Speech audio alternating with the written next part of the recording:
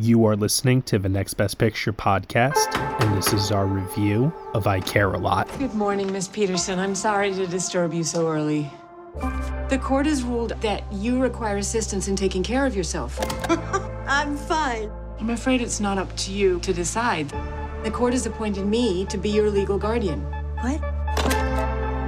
You have to come with me. And remember, I'm here to help. My name is Marla Grayson. I'm just someone who cares. Marla Grayson, you've had amazing success. What's your secret? There is no secret, Peter. She forces them into the home, auctions off their house, and uses the proceeds to pay herself. Because caring is my job. I will grab your dick and balls, and I will rip them clean off. Big deal maker. I know what you do here. Your hustle. Look at all these cash cows on your wall just leaking money into your account. But Jennifer Peterson, she's off limits. She has very powerful friends who can make life uncomfortable for you. How uncomfortable are we talking?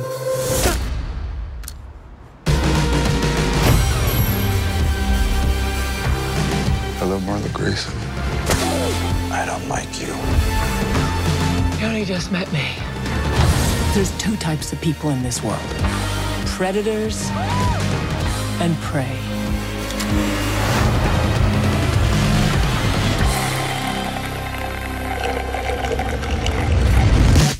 I don't lose. I won't lose. I'm never letting you go. Oh, you're in trouble now. I am a fucking lioness.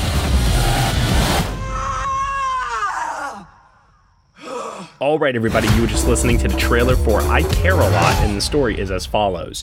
A shady legal guardian lands in hot water when she tries to bilk a woman who has ties to a powerful gangster. The film is starring Rosamund Pike, Peter Dinklage, Isaac Gonzalez, Diane Wiest, Chris Messina, Isaiah Whitlock Jr., and Macon Blair. It is written and directed by Jay Blakeson. Here to join me for this podcast review, I have Nicole Ackman.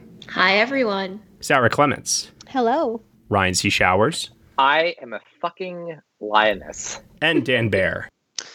Does anyone have a vape I can borrow?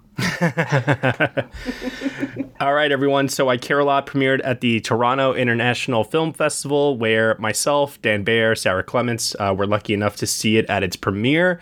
We've been very, very excited for everyone to check it out since then. We were wondering where it was going to find a home. Netflix picked it up, and boy, oh boy, are we lucky for that, because in this age right now where theaters are in short supply, I Care a Lot is widely available for a lot of people now to watch on Netflix, which gives them the opportunity to see yet another excellent performance from Rosamund Pike, her third Golden Globe nomination for this film. And so, what do we think about it? There's a lot to get into with this one. Passing it off first to the person who I watched it with at TIFF, Dan Baer. Where to start? I Care a Lot. It was fun watching this at TIFF, having absolutely no context for it other than the cast and the plot synopsis, because we had no clue what the tone was going to be or what it was really going to be about. And it was also like the only movie of the pack of films that we saw that had this kind of a tone. Yes, it was very unique amongst all the films at TIFF in terms of its tone. Absolutely.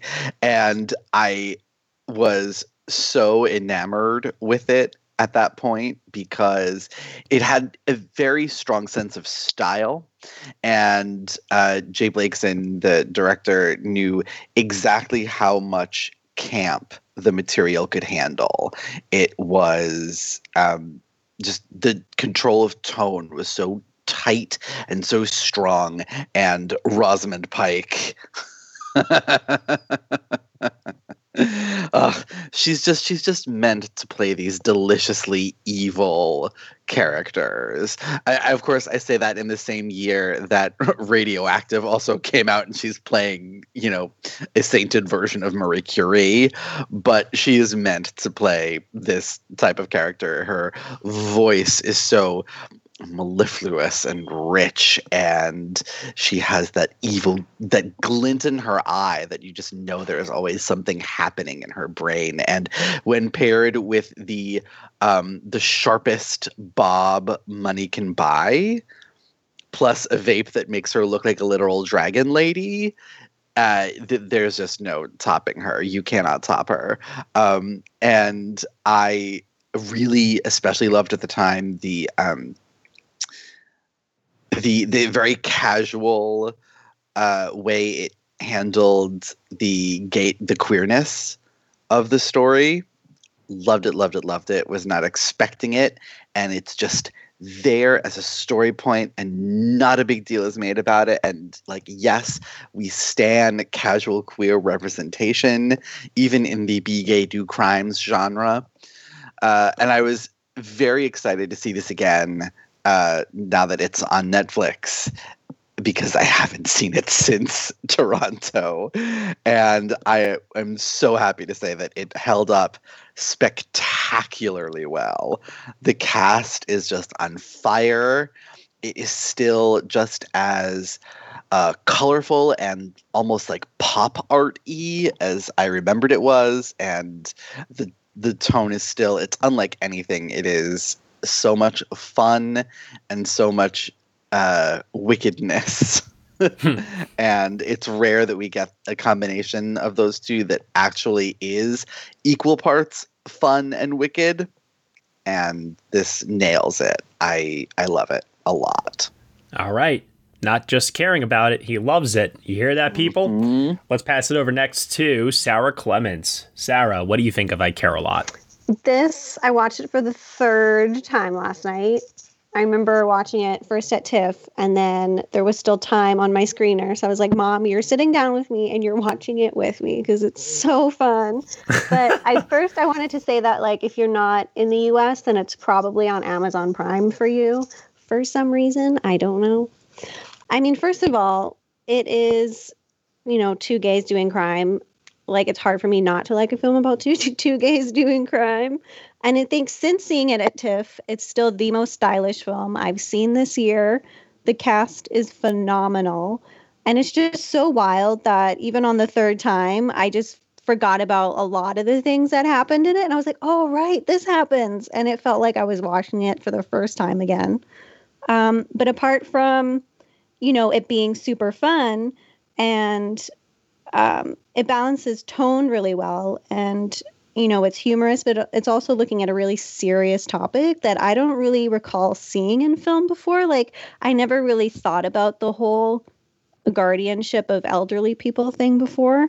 So while it's, a blast, I love that there's also some thematic weight to it. And the fact that, of course, Rosamund is tapping into an Amy Dunn kind of sociopath type character, and I think is probably my favorite role of hers since Gone Girl. So yeah, I love it.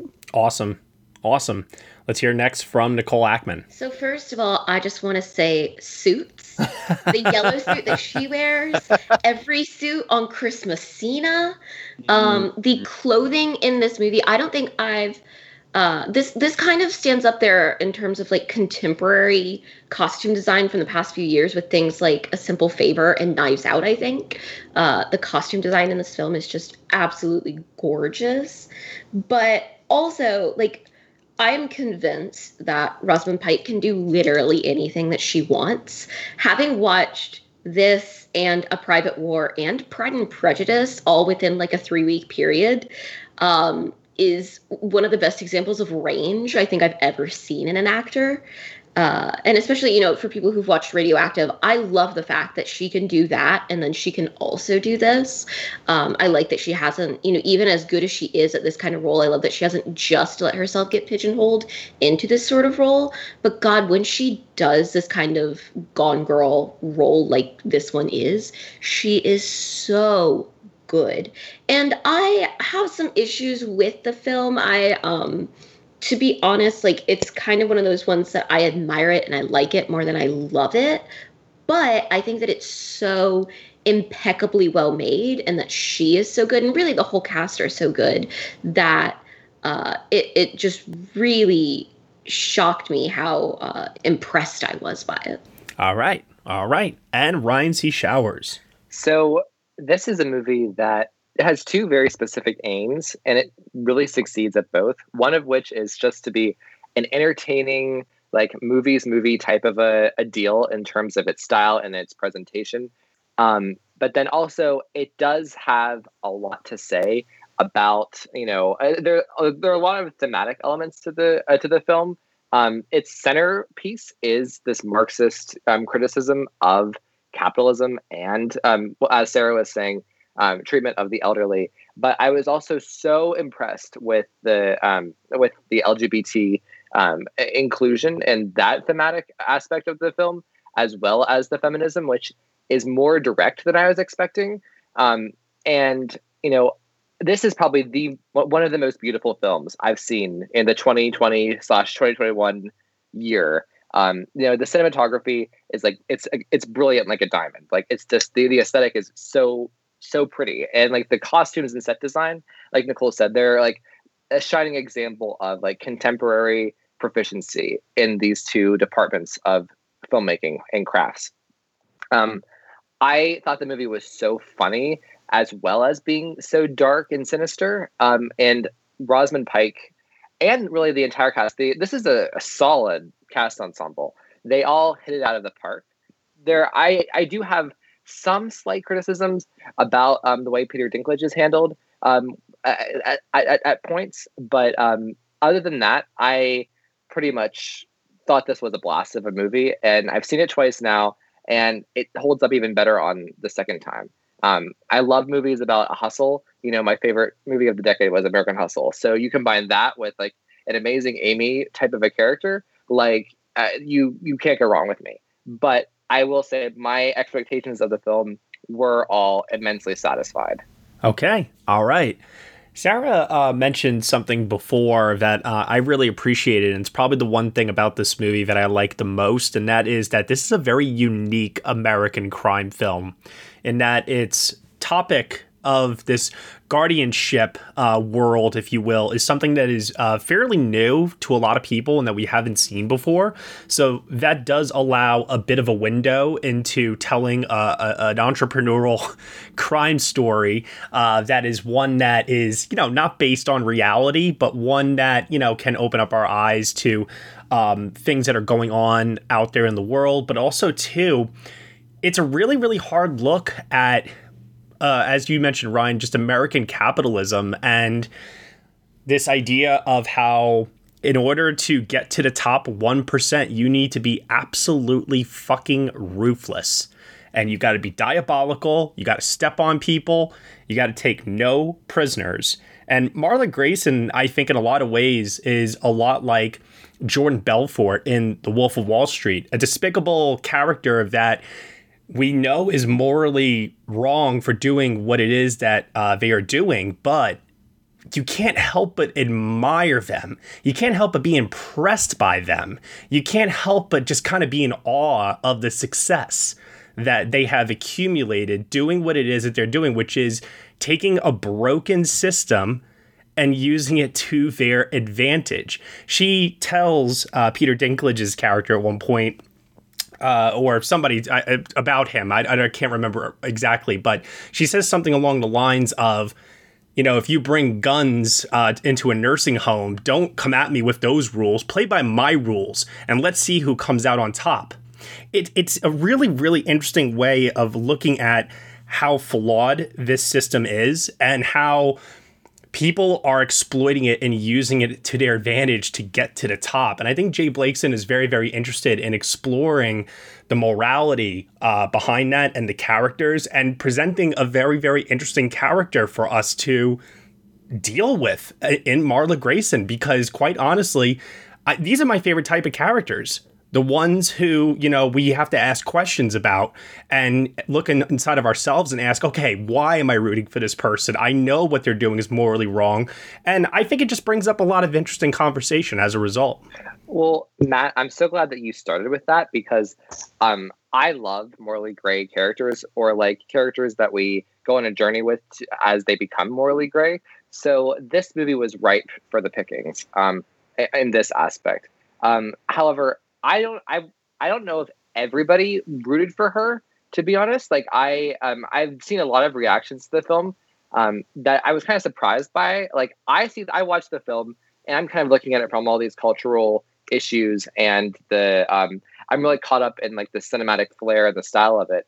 But I forget that like some people are actually very uncomfortable about this topic, and they watch the first third, and they're really kind of off put by her actions and what her hustle is. Well, you know what it is because the old hustle, the way that characters like Peter Dinklage's character plays, is with these masculine threats, violence, aggression, and she is playing in a new way that goes 100% against the patriarchy way of doing things. Mm-hmm. And it is like this new combative style that the patriarchy has every reason to feel threatened by.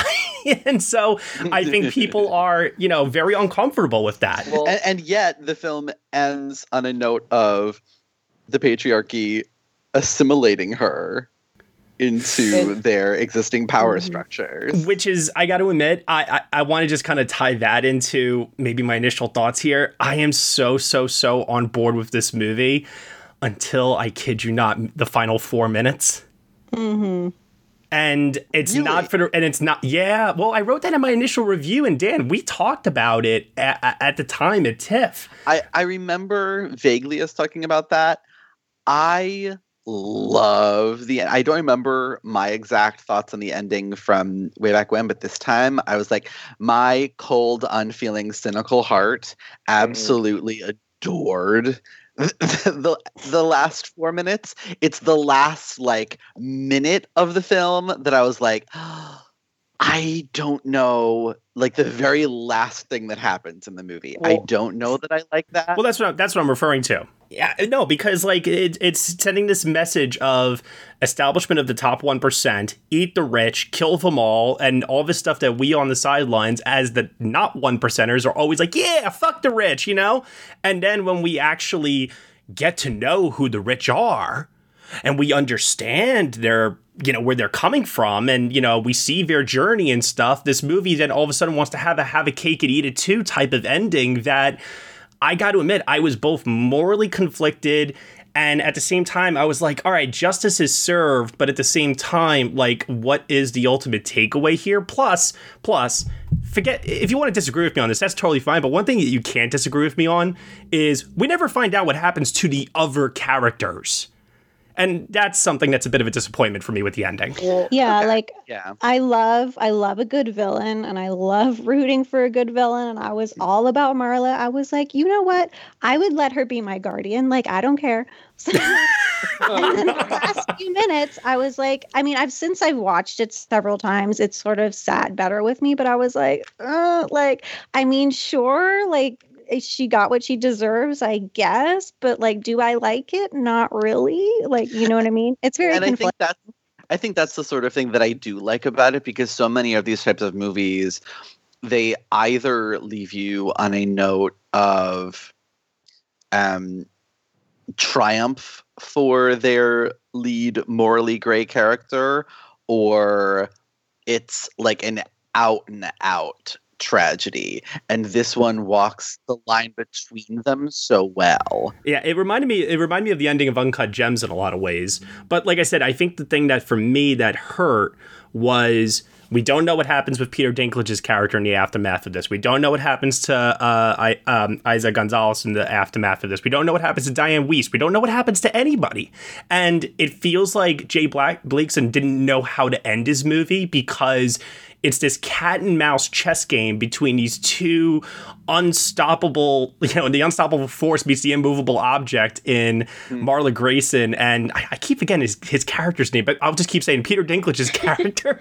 They don't really say his name until like I think it's Roman. one scene. Yeah, it's Roman. Okay, it's Roman. But either way, it feels like Jay Blakeson just didn't know where to go at the end because they just kept one-upping each other. And it's like, all right, we have to come up with a ending somewhere.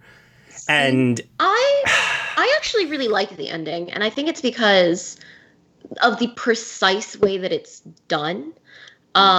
First of all, I think that had that ending not tied in, the very beginning of the movie I would have been like, why do we have that? Like a lot that's to fair. set up nothing.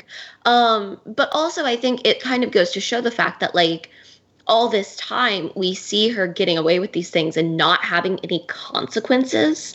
And sort of in that last minute, you learn that there are consequences. And the thing that she thought was the big threat the whole movie turned out not to be the biggest threat at all, in a way. Yeah. Like, it was the thing that she didn't see coming because she forgot to think about essentially like real people. And that's why it worked so well for me. That's good. I like that. I agree with Nicole. I think honestly the ending needed. I actually think the ending is absolutely perfect, and I love that there's like a fake out, like in a way, and then there's a more definitive ending. And I feel like the movie wouldn't work so well because there's not a pure character to root for throughout the whole movie. And then in terms of morals, I think that's offset by the playfulness of the tone and the style throughout the film. But without such a definitive like ending to this character, and like Nicole said, her having to face some consequences, I don't think on one hand the audiences would be kind of even more off put by it. But then two, I think that what happens is needed to happen in order for there to be a statement about how these dubious people game the system, create huge businesses and monoliths, and there has to be a consequence for the actions that they don't face. So I think that it's absolutely pitch perfect. Yeah, and as someone who I struggled a little bit with the movie, especially like in the middle of it, in that not only like I'm all down for a good villain character and I love the character of Marla, but for me it was a little hard because there isn't anyone in the movie to root for. Like there's not a character that I would even call morally gray in the film. Like they're pretty much just all bad. And I do kind of wish that maybe they'd made like the character of Jennifer Peterson a little bit more I don't want to say like nicer or something, but a little bit easier to at least like want to see, her not go through what she's going through. Oh, interesting. Because I thought they actually succeeded in doing that. They failed to fully make me care about her. I mean, she is still the mother of a mobster. Exactly. True, but we never really... but we never see her getting directly involved in her son's business necessarily. Right. I needed like one more scene of her, having some like moment of emotion or something. Yeah. Because she never really gets that. Like even like a I just want to see my son type of moment would have made it work for me a little bit better, but we don't really get much emotion from her other than some anger. And so I actually did struggle with the film throughout a big part of it. And what Ryan was saying about the fact that like the tone kind of saves it is what saved it for me, because if it had a darker tone, I think I would have switched totally off into just like not caring. But the fact that the tone was so fun kind of kept me with it. But because of all of that, I think that's part of why the ending worked so well for me, is that it is saying that like, in the end, we want to see people like this face some sort of consequence for their actions. And I do agree. I kind of wish that we knew what happened like to Roman, Peter Dinklage's character as well. But yeah, and it's the kind of thing where I don't want to say like, I love the character of Marla as she is. I did not want to see her not be the villain that she is, because I think she's a fascinating villain. But at the same time, I kind of needed someone else to sort of grasp onto. Yeah, I think like, in terms of the ending and who to morally root for, I don't have a problem with that. And I don't even have a problem with the decision and that the ending does make with her character arc. It's more so, it just feels like it's rushed, and the movie just has to end somewhere. And like I said, we don't know what consequences this has on Roman. We don't know what happens to Chris Messina's character. We don't know what happens to Diane Weiss's character. Sorry, those characters don't matter. Agreed. I'm just going to say it. It's her story. But here's the thing, though. I'm seeing a lot of people online having this take of lesbian romance ending the way it ends in this movie. And I think that there needs to be some sort of a better taste left in people's mouths to have this go down easier for them.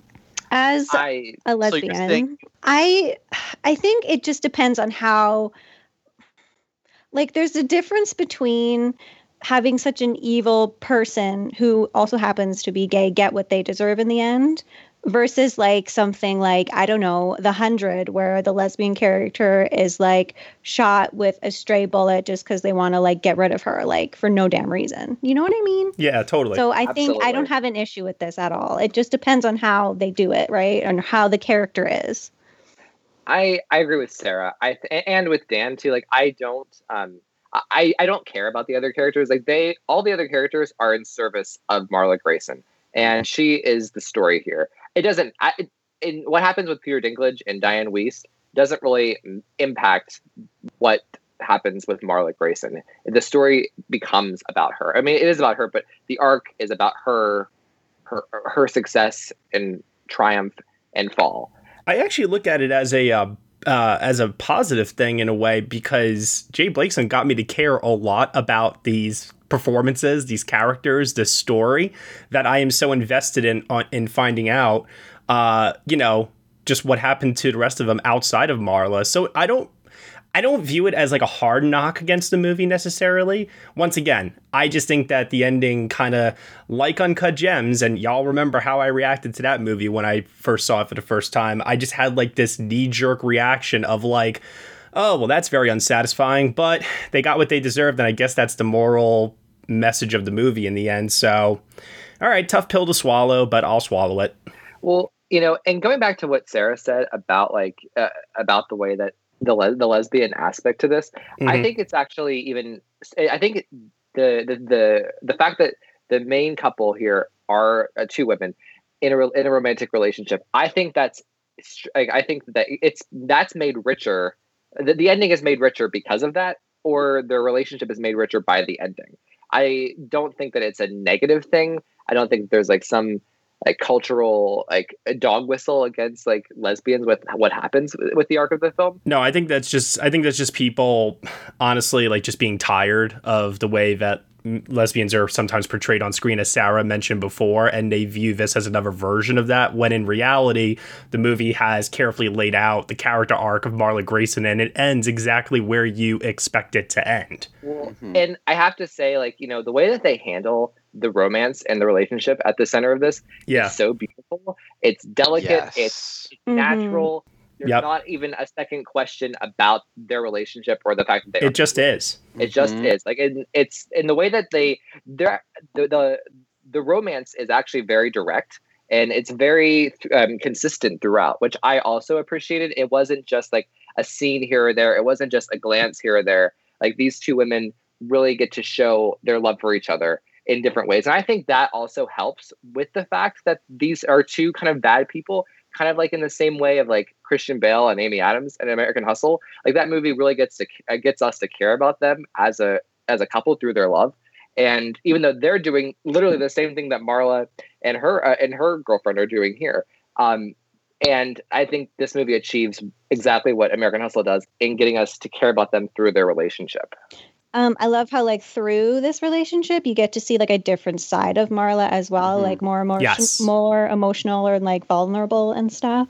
No, I love that too, because to others, she's this like ice cold, hard woman, and I think that actually this relationship is one that does give her another layer. But at the same time, it's never like exploited or part of the plot. Like, it could have very easily have been a man, but I think making it a woman actually goes more into what I was saying earlier, which is this is a different type of crime movie and a different type of world that we are living in. And I love that it kind of feeds into, like I said, this old versus new way of crime, success, the American dream, whatever you want to call it. America has changed. And I think that that's kind of like epitomized in almost every single aspect of this movie. It's really exciting. Yeah. I also really love how we get hints at Marla's backstory. Oh, yeah. But we don't get a full-on explanation. Like, she keeps saying, like, I just want to be rich. You know, I've been poor and I'm not doing that again. And I love that there isn't like some sob story about like, you know, growing up in a, you know, poor neighborhood when everyone around her died. She got mommy and daddy issues or something. Yeah, exactly. Yeah. It's just, we don't need it. Like, the past is the past. What matters is that she has made this decision for herself and she is going full throttle. And what matters is the present. I absolutely love that. If anything, it makes it more fascinating that we have to fill in the blanks. Yes. And, you know who in that way, because like the way that Marla is characterized is indirect and direct. It reminded me a bit of the way that Cassie is characterized in Promising Young Woman to an extent. Sure. With her backstory. But actually, I was listening to an interview with Rosamund about this character, and she made reference to Marla's backstory actually involves her starting a vape business, and she got screwed by different businesses, and they kind of exploited her idea, and she was forced to go out of business, and that's how she kind of became this more cunning person. And it's never they don't reference it directly at all in the movie. But the fact that she does carry around this massive, massive vape, it's like, you know, there's just, again, there's a lot of detail and texture here that really enriches the story. I overheard before that, and I don't remember who said it, but someone mentioned that they had some issues with Dinklage in this, and I have to say, this is the first time in a very, very long time that I've seen Dinklage get like a substantial role in a movie like this. He's had substantial roles in small films, but I'm just like kind of just more happy than anything that he wasn't necessarily like a third string supporting player as a part of like an ensemble. Like, he really, I thought, got to shine a lot in this movie. And I love that it didn't feel like a role that was written for him. No. Like, it could have been anyone in that part, and they decided to cast him because he, you know, he's a great actor. He's really fun in this role. Like, nothing is ever mentioned about his size. There's no lines of dialogue, no jokes made by his henchmen or anything like that. Like, just like the lesbian relationship in this movie, he just is. And it makes the movie all the better for it. Yeah, and everyone's like genuinely scared of him, and I love it so much. Oh, he's terrifying. He's so great. The scene early on where he just like eats the eclair before pointing a gun at the henchman who failed him. It's so good. I love how he tries to come off as a mob boss who is very much in control of his emotions. And there are these scenes where he is internalizing such rage. Like, you can feel it like scorching the screen, radiating off of him. I love it. I do love it. It makes the one scene where he's like pelting the food at Chris Messina, I think, a little bit out of place, because every other scene he is like really fighting against, you know, that rage that's in him. Sure. But other than that, I thought his performance in this was awesome. And that's kind of what I alluded to earlier, like, because it was me that kind of referenced him. I don't think anything's wrong with his performance. I think he's great. I think it's more so the way that some of his scenes like on the edges are just a bit rough. Like, and it's more so a critique of the directing. Like Matt, that the scene where he's throwing the stuff is a bit. It doesn't completely work for me. And then there are some times where I feel like his scenes linger on too long without being. They could have been a little crisper, and I don't think that's representative anywhere else in the film. But that's literally my only criticism of the film, for real. History is complicated. The story of human progress is long, messy, and riddled with controversies big and small. On Conflicted, we dive headfirst into history's most infamous events and contentious figures. We try and untangle the good from the bad, the fact from the fiction, and the monsters from the misunderstood. Was Genghis Khan a murderous butcher or a civic pioneer? Did the Allied powers go too far in firebombing the German city of Dresden at the twilight of World War II? And how did the Marquis de Sade acquire such a sinister reputation? And was any of it true? These are just a few of the tough questions we wrestle with and investigate on Conflicted. So if you love history or just enjoy a good story, please join me, your host, Zach Cornwell, for a fascinating new topic each and every month. Conflicted, a history podcast, is available on Spotify, Apple, or wherever else you get your podcasts. I hope to see you soon.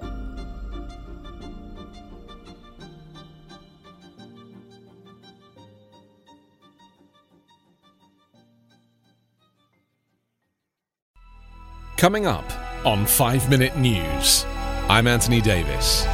You might think it's partisan because maybe it's critical of one side or the other, but it's not, it's just the truth. And I think that's also something that's kind of unusual for Americans listening to the radio or to podcasts, because the news landscape in the States has been so partisan for so many decades. So 5 Minute News is verified, truthful, independent, unbiased, and essential world news daily. I mean, my two favorite scenes in the whole movie are the verbal sparring matches between Rosamund Pike and Chris Messina, and then Rosamund Pike and Peter Dinklage twice. The verbal sparring, the writing is just so awesome. When she says to Dinklage, "What are you going to do? Make another big fucking speech?" I lost it. So good. It's such a quotable movie. Oh my God. It's so great.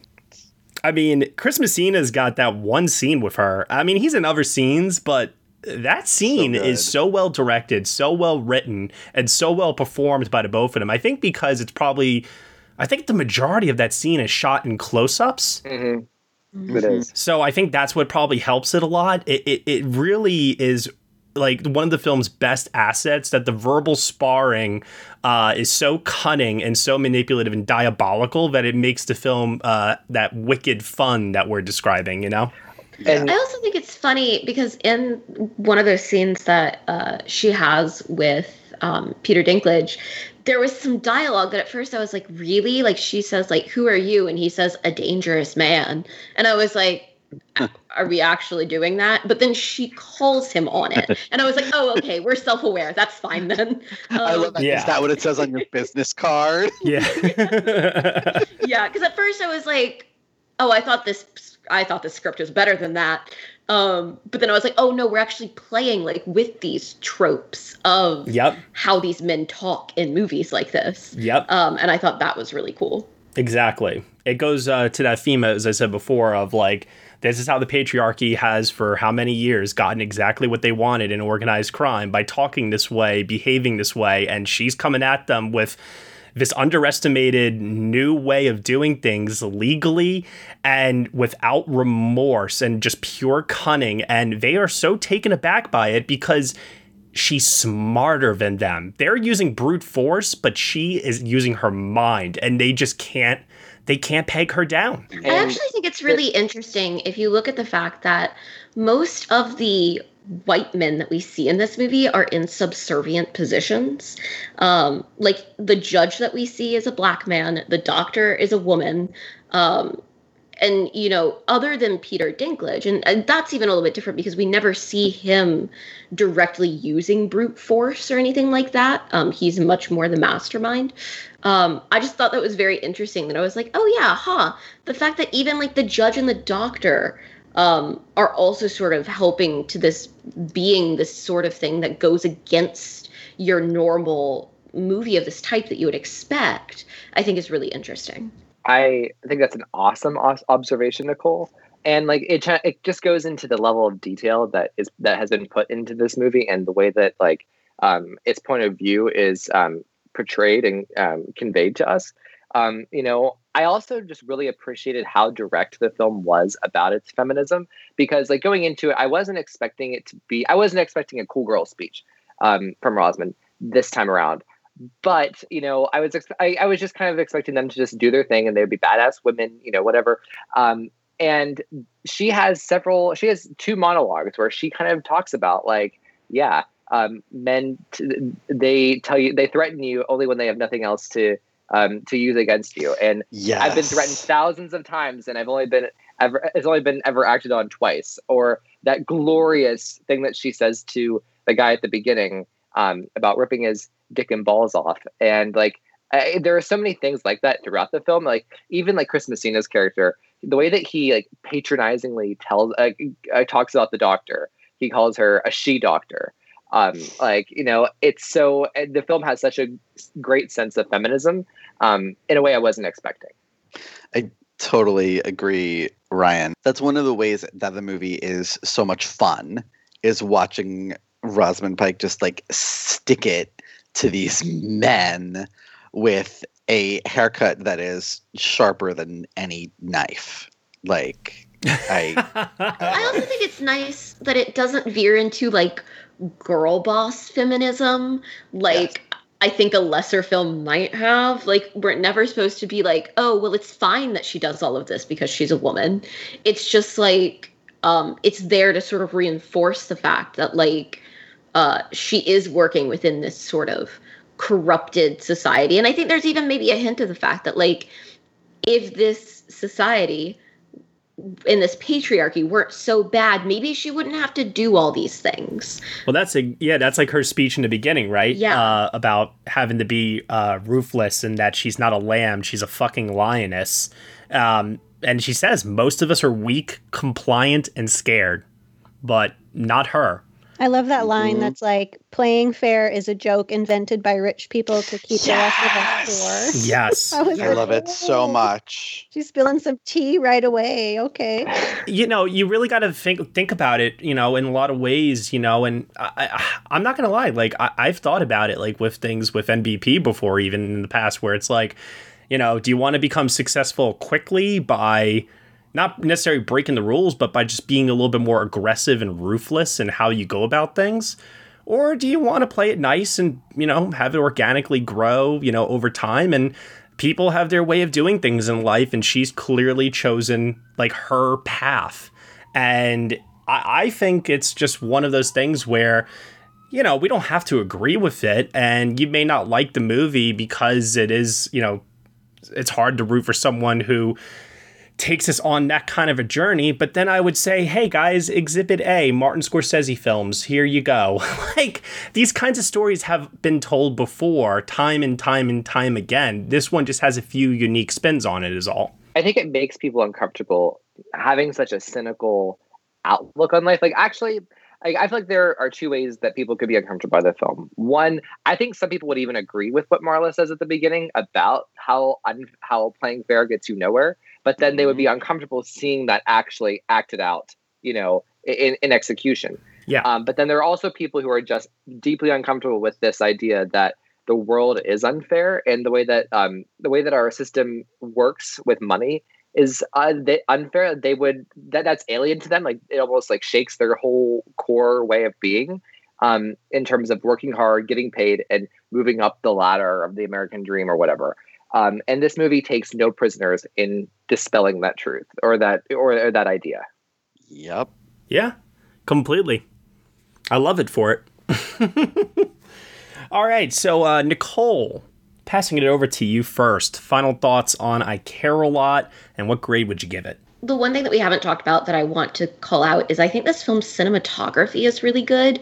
Especially there's that one shot of her underwater is just stunning. But I think, like, in terms of crafts, this film is so impeccably made on every wavelength, really.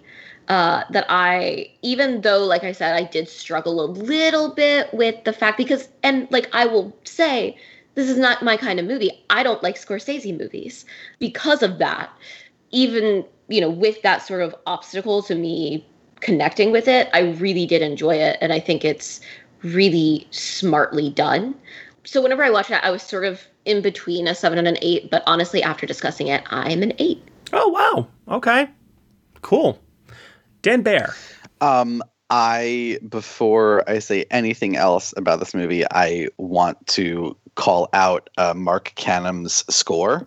Oh, okay. Because I think that score is so key into this movie feeling as much fun as it is. I mean, it is high energy, but also dark in a way that really sums up, I think, what the tone of the film is striving for.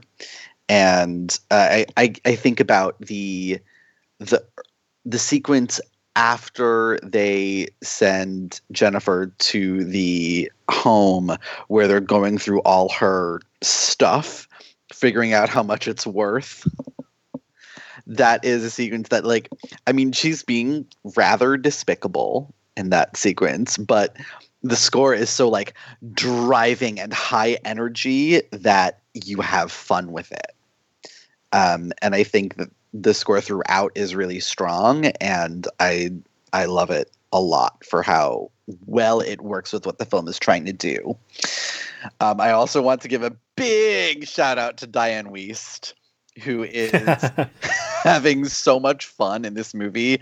The character is, sort of perpetually, once she gets to the care facility that Marla puts her in, she is constantly, on a round of drugs that makes her kind of out of it. And she is having just so much fun playing that out of it. And she gets at least one really, really great iconic line that I need gifted to all hell. And that I can't say, but it starts off with, "Have at it, you little crock of." Oh yeah. I'm not going to say the last word, but like Queen, we stand. She's everything. I also like little details. I love that Marla and Peter Dinklage's henchman Alexei have the same haircut. Oh my gosh, I didn't realize that. Discount Alexander Skarsgård, yeah. They absolutely have the same haircut, and it's amazing. I want to wear every single one of Rosamund Pike's power suits, and Chris Messina's. I just really, really love all the little details in this film, the details of the production design and the costumes and Rosamund's hair. Again, I think it's so tightly controlled. This is Jay Blakeson, I think, is someone to watch. This is a director who knows exactly what he wants to say and exactly what he wants this movie to be, and he wants it to walk a very tricky tonal line, and by God, he does it really well. So I think this movie is a lot of fun. I don't think it's perfect, but I love it for what it is. And so few films get this type of tone right. And this one does it really, really well. I'm at a very strong 8 for this movie. Alrighty. Sarah Clements. I just wanted to talk about like my favorite scene in the film, which it's one of my favorites, at least. It's the one where, like, at the beginning, she has all the old people's faces on the wall, right? And then one of them dies, and she literally just, like, takes his picture off of the wall and then dumps it in the trash. And I think it really sets the tone so well for what's to come. I was like, oh my God, like, she really does not care about these people. What's going to happen? Well, but then also she starts off saying that, like, oh no, he died. Like, that's awful. And then she goes into, oh, God. It's like a Rachel McAdams thing in Game Night where she's like, oh no. He died. but then immediately she's like, oh, God damn it. Now I have to sell everything and liquidate the assets and give it to his inheritors. What does Chris Messina say? The paperwork must be brutal. And I just want to give a shout out to, I think, my favorite male character in the film, which is the guy at the gas station who, like, does not have a single line of dialogue and has to, like, keep a straight face while Rosamund Pike's just, like, stripping off all her clothes in front of him. I love that scene. She puts her face on the hot dog heater. Yeah. That's one of the scenes I totally forgot about, and then I watched it, like, yesterday, and I was like, oh, I forgot about this scene, and it's, like, one of my favorites. Yeah, and my score is a 9 out of 10. Nice. Wow. Okay. Ryan. I just want to reiterate the fact that, like, I mean, I was expecting to love this movie the way I do going into it based on... I thought I prepped you pretty well for it. Yeah, I think everyone prepped me pretty well. And I watched the trailer literally 100 times. So, so it delivered for me and it really satisfied me. But then also the themes really, like, it pushed me over the edge in a way. Like the last 5 minutes really did take my breath away, on top of all of the great Marxist, gender, feminist things that they played with throughout. But the thing that was the most surprising to me was just how gorgeous this movie was from start to finish. Like, I actually think this may be my personal costume design winner. I think it's such a great looking film, and I'm a 9 out of 10. I think another thing that I like about this movie is the fact that it is kind of an issues movie with the way that it discusses and brings to attention the treatment of old people and the elderly. But it doesn't like beat you over the head with it. It's still a very entertaining, fun, plot-driven story and character-driven story. I would say it's both. But like it's an issues movie without banging you over the head with it, which is why it's so fun. I really want to second that, Ryan. And I think that's part of the important thing about the end of the movie is that it really hammers home that, that yes, you may have had a lot of fun watching Marla, but this is a real issue. Yeah. And, we need to be aware. As she says, the final line of the movie, it's been fun. I really love the sleek visual style of this movie, as been mentioned by a couple of others before. It was a welcome breath of fresh air from the other movies that we saw at TIFF, and I was very, very happy that on a second viewing it held up very well as a piece of entertainment for me. I'm probably going to end up rewatching it again. I cannot wait to show it to my sister, my parents, and a few others who I have in mind as well. I echo also what everyone said about the contemporary costumes. Contemporary costumes deserve more recognition for awards, people. And I think this movie is a great example of that. I especially like the scene where they make the care facility look so nice. They're basically killing Jennifer Peterson with kindness in that scene. Everyone is smiling. Everything is in slow motion. It's just so shiny. Really, really like that scene. I like the scene where Jennifer Peterson unlocks her cell phone and her code is 71. It's so real. It's so real. It is. It really is. When Chris Messina threatens her, Rosamund Pike takes a pause. And before she says her line, she blows her vape. And it's just like the most perfectly timed vape in the movie for me. I really, really just... I love that backstory that you mentioned before, Ryan, from that interview. And I love that that's like not a part of the movie. But this damn vape, I mean... best use of a prop I have seen in a movie in quite some time. I mean, seriously, like it really made me like strongly consider like, ooh, should I get a vape? Like just so I can be badass with it. I saw someone on Twitter, and I don't remember who it was, but someone on Twitter was like, I love that like in movies, villains used to smoke cigarettes, and I guess they have vapes now. Oh, that's fantastic. Diane Weiss's line reading of "Oh, you're in trouble now" is amazing. Amazing. Claps all around. She is amazing. She is a gem. And then her other line reading of "I'm the worst mistake you'll ever make." Just, she's having so much fun, as mentioned before. And once again, the movie does a great job of getting me to care about her and, Dinklage's character, and I just kind of wish I knew where they ended up at the end is all.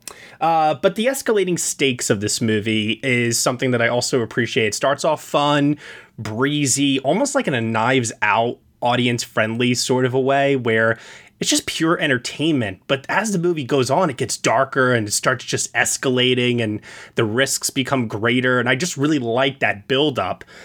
Up until, like I said, I just feel that the ending is a little rushed. I don't mind the decision, that Jay Blakeson made and like what he chose to how to end Marla's journey, but I just wish the execution was a little bit tighter was all. And then one last thing. It's a pet peeve of mine, but I can't stand how long movie characters can hold their breath underwater. I'm sorry, I just can't stand it. It really bugs me.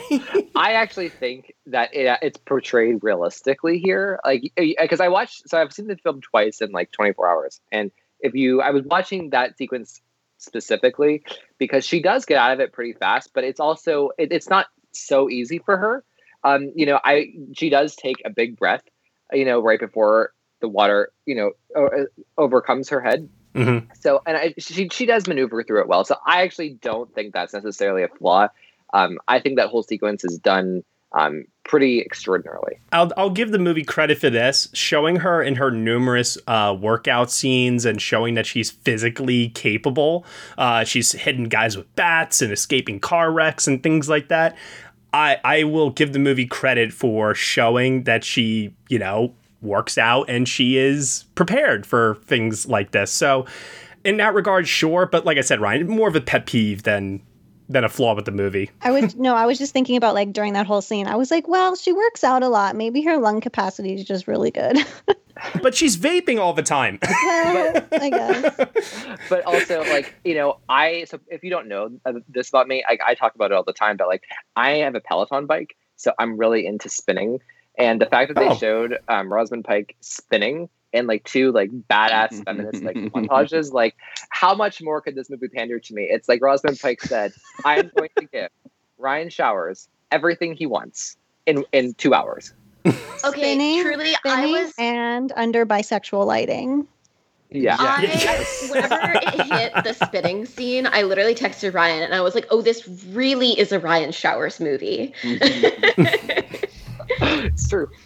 Where's the lie? So my grade out of 10 is a strong 8 out of 10 for this movie. And then getting over to its awards prospects, as we mentioned before, Rosamund Pike is nominated here for a Golden Globe Award for Best Actress in a Comedy Musical. I know that for myself, Dan, Sarah, because we had seen the movie before Ryan and Nicole had before the Golden Globe nominations were announced, I know that we considered this as an outside possibility, but it didn't feel like it was going to happen because of how late it was coming out in the season with little promotion from Netflix. But I'm so glad that she got there because this is one of my favorite roles from her. Yeah, it is a perfect role for her, frankly, and it is a great performance. It shocked me how long this movie took to get a distributor after TIFF. Yeah. If this played in front of an audience, this would have killed. Yeah, I think. Well, and she's so great in it, and I would love for her to have that 5th Best Actress slot. Because she is flawless. And the fact that she got a Golden Globe nomination despite all of the movie's distribution problems, and the fact that Netflix waited so long to put it out, I think is a miracle in and of itself. I do think it's a shame that she and Michelle Pfeiffer don't stand a chance to win over Maria Bakalova, because I do think they are the more credible performances in that category. But the nomination, I guess, is the reward.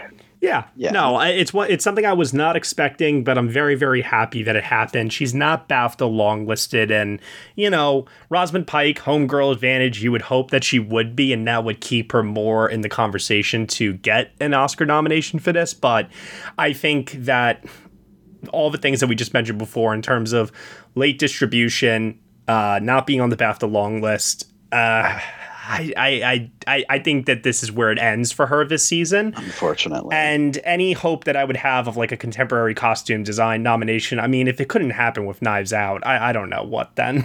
Right. Honestly, if they ignored Knives Out and A Simple Favor, I really don't know why they would go for this in a way. Now watch them go for Promising Young Woman for costume design and just blow our minds. Well, but Michael, don't give me hope. The thing with that is that even that would make more sense to me because I'm assuming if you think it could get a costume nomination, I think you're assuming it's getting a Best Picture nomination. And even that would make more sense. But like, I really don't see them going for a film for costumes that isn't at least in the Best Picture conversation. Agreed. Nope, I agree. It's a shame, but this is Rosamund Pike's third Golden Globe nomination, and they clearly like her. Like, I think honestly, all three of her Golden Globe nominated performances are extremely worthy. Like, she's completely deserving of all three. All three performances are amazing.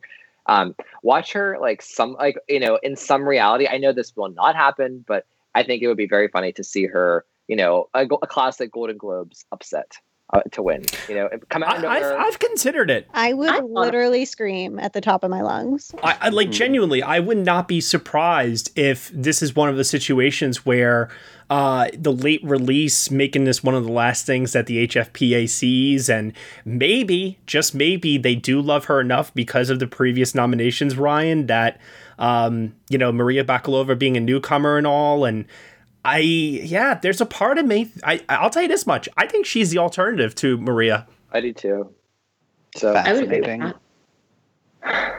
I'm not trying to give you hope. I'm just being realistic here. Oh no, I'm glad that you validated, because I'm not trying to be a Pike fanboy. I genuinely think that there is a world where the fact that she, they loved Gone Girl, they loved A Private War. The fact that she got in for this whenever no one was talking about it, like there's clearly something there.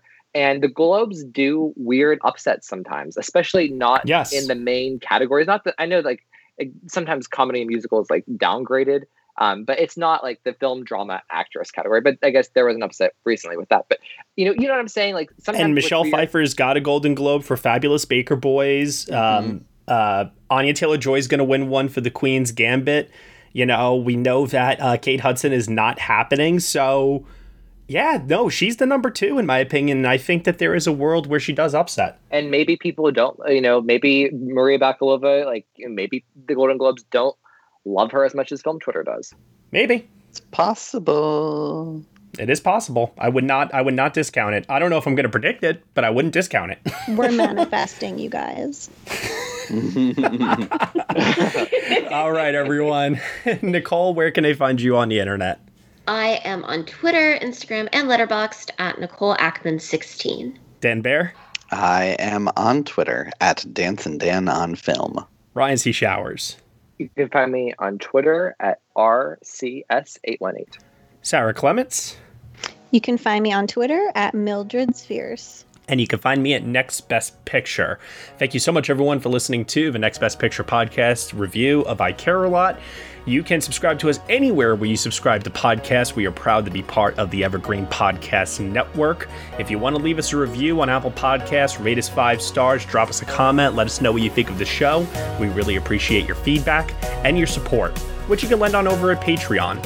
For $1 minimum a month, you will get some exclusive podcast content from us. Thank you so much for listening, as always, and we shall see you all next time.